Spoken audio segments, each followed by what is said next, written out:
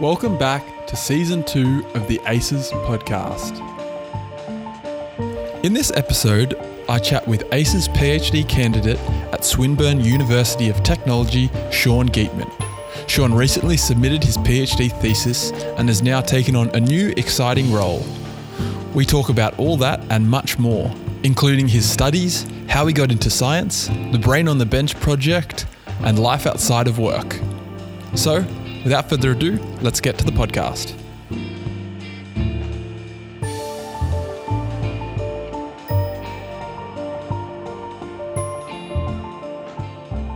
So I'm chatting to Shaun Gietman on the ACES podcast this morning. Shaun, thanks for joining me.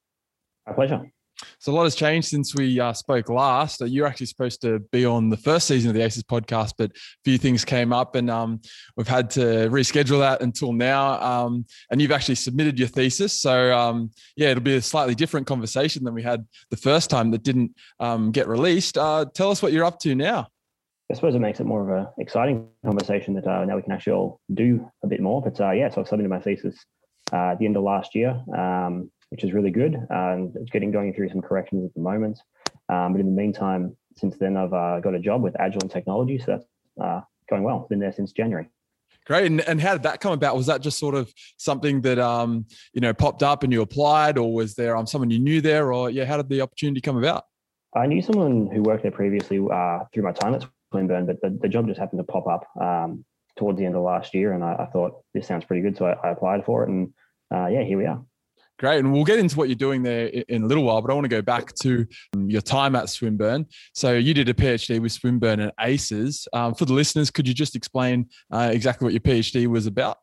Yeah. So in a nutshell, it was all about stimulated or drug delivery. So what we wanted to do was essentially generate these particles that we could stimulate with an infrared laser in order to drive drug release. So a lot of work had been done around this using conducting polymers through ACES and Wollongong previously.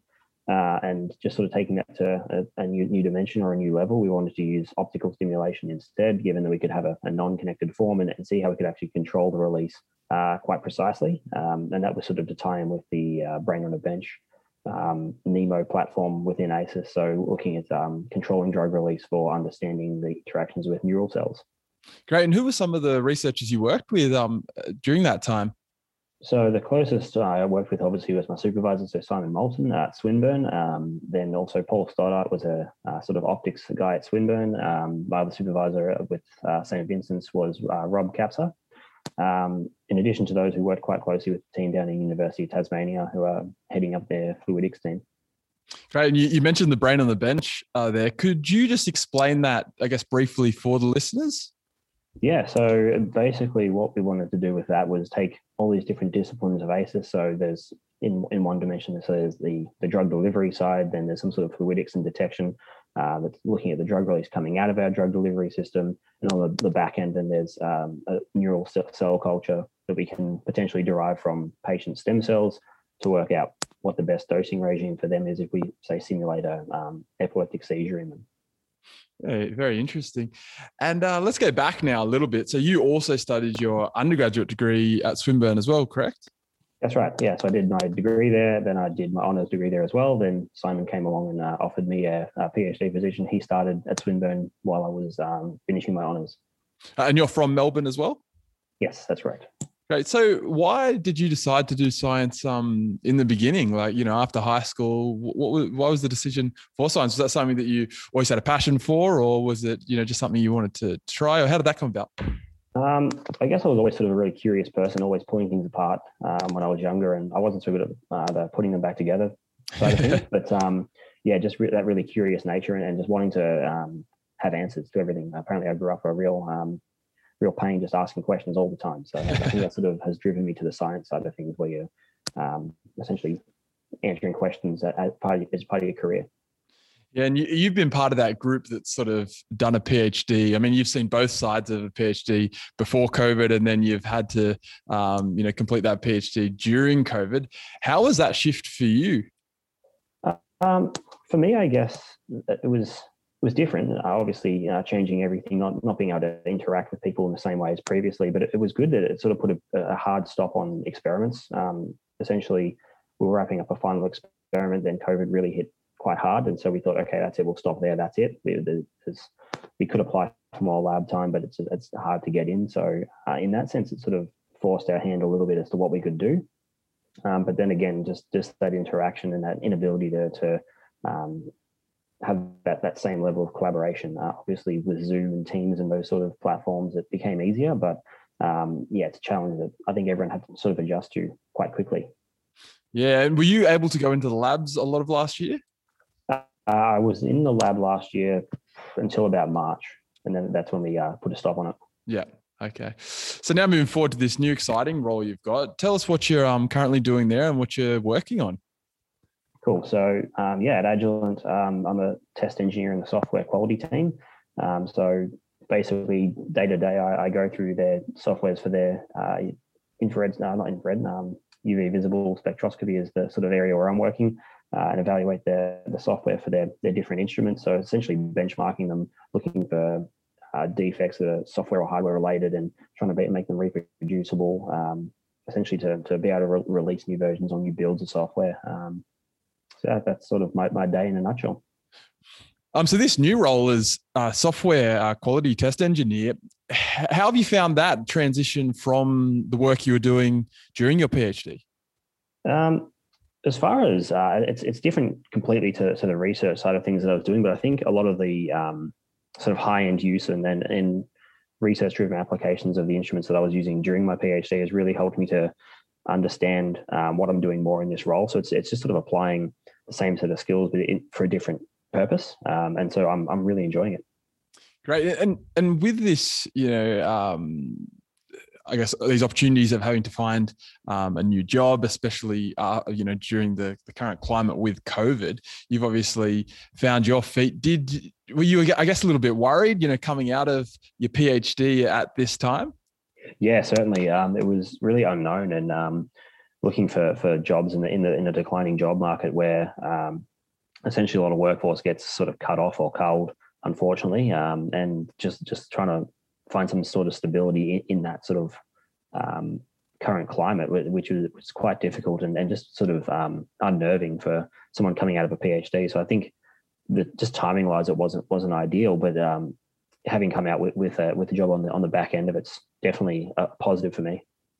Yeah, and do you think down the line you'll collaborate again with the many researchers that you've worked with at ACES? I think that particularly with just the way Agilent sort of promotes that sort of collaboration and that diversity. So be it either in research or application, I certainly would leave the door open to that and be really happy to collaborate with researchers that I've previously worked with, as well as new researchers. It's great to hear. And now I just want to spend a little bit of time, talking about outside of work and research. Yep. What do you do in your downtime? So downtime at the moment, it's a lot of time spent walking my dog. So got a dog at the end of COVID. So start of this year, it was been pretty good. So that's taking up a lot of my time. And yeah, just sort of lots of time with family. Got a baby on the way, so that's exciting. So, congratulations! Thank you very much. So that'll be September. We're having that. So that's going to be a big step. So until then, I'm just trying to get as many activities in as possible, because that's going to take up all the time. Yeah, I bet. Well, really exciting year for you. New job and now baby on the way. That's great. Absolutely. Another question I ask all the guests that I get on, if they've got some sort of routine, whether that's a morning routine or something they do every single day that helps them approach a day of work or a day of research. Is there something you do? I think if you asked anyone, including my supervisors, it's definitely coffee. That's the same as me. Yeah, it's the start of the day for me, and throughout the day as well. It's just ongoing. How many coffees were you drinking throughout your PhD? I think I peaked at about 8 or 9 coffees a day during the PhD. Wow. So it was good though. Yeah, I mean, it gets you through. It certainly gets me through some days when I need that pick me up. Well, look, just to wrap up, I'm wondering if there's any advice you could offer for PhDs, starting out, PhDs, students who are maybe coming to the end and maybe, approaching that sort of daunting time of applying for a job, especially with the current climate. Yeah, I guess the easiest thing or the simplest thing for me to say is, and it sounds easier said than done, but just during your PhD, particularly coming towards the end, just try and relax. Don't overthink it and stress it too much, you've come this far and done a lot of work. And so it's quite important to sort of focus on that and not get too wrapped up in the stress of submission. But and starting PhDs, just try and enjoy yourself and don't be afraid to ask questions. Yeah, certainly some great advice there. And look, that brings us to the end of the podcast. It's been a pleasure catching up with you, Shaun. And yeah, congratulations on both the new job and, as I mentioned, the new baby on the way. That's amazing. Thanks very much, Sam, and thanks for having me.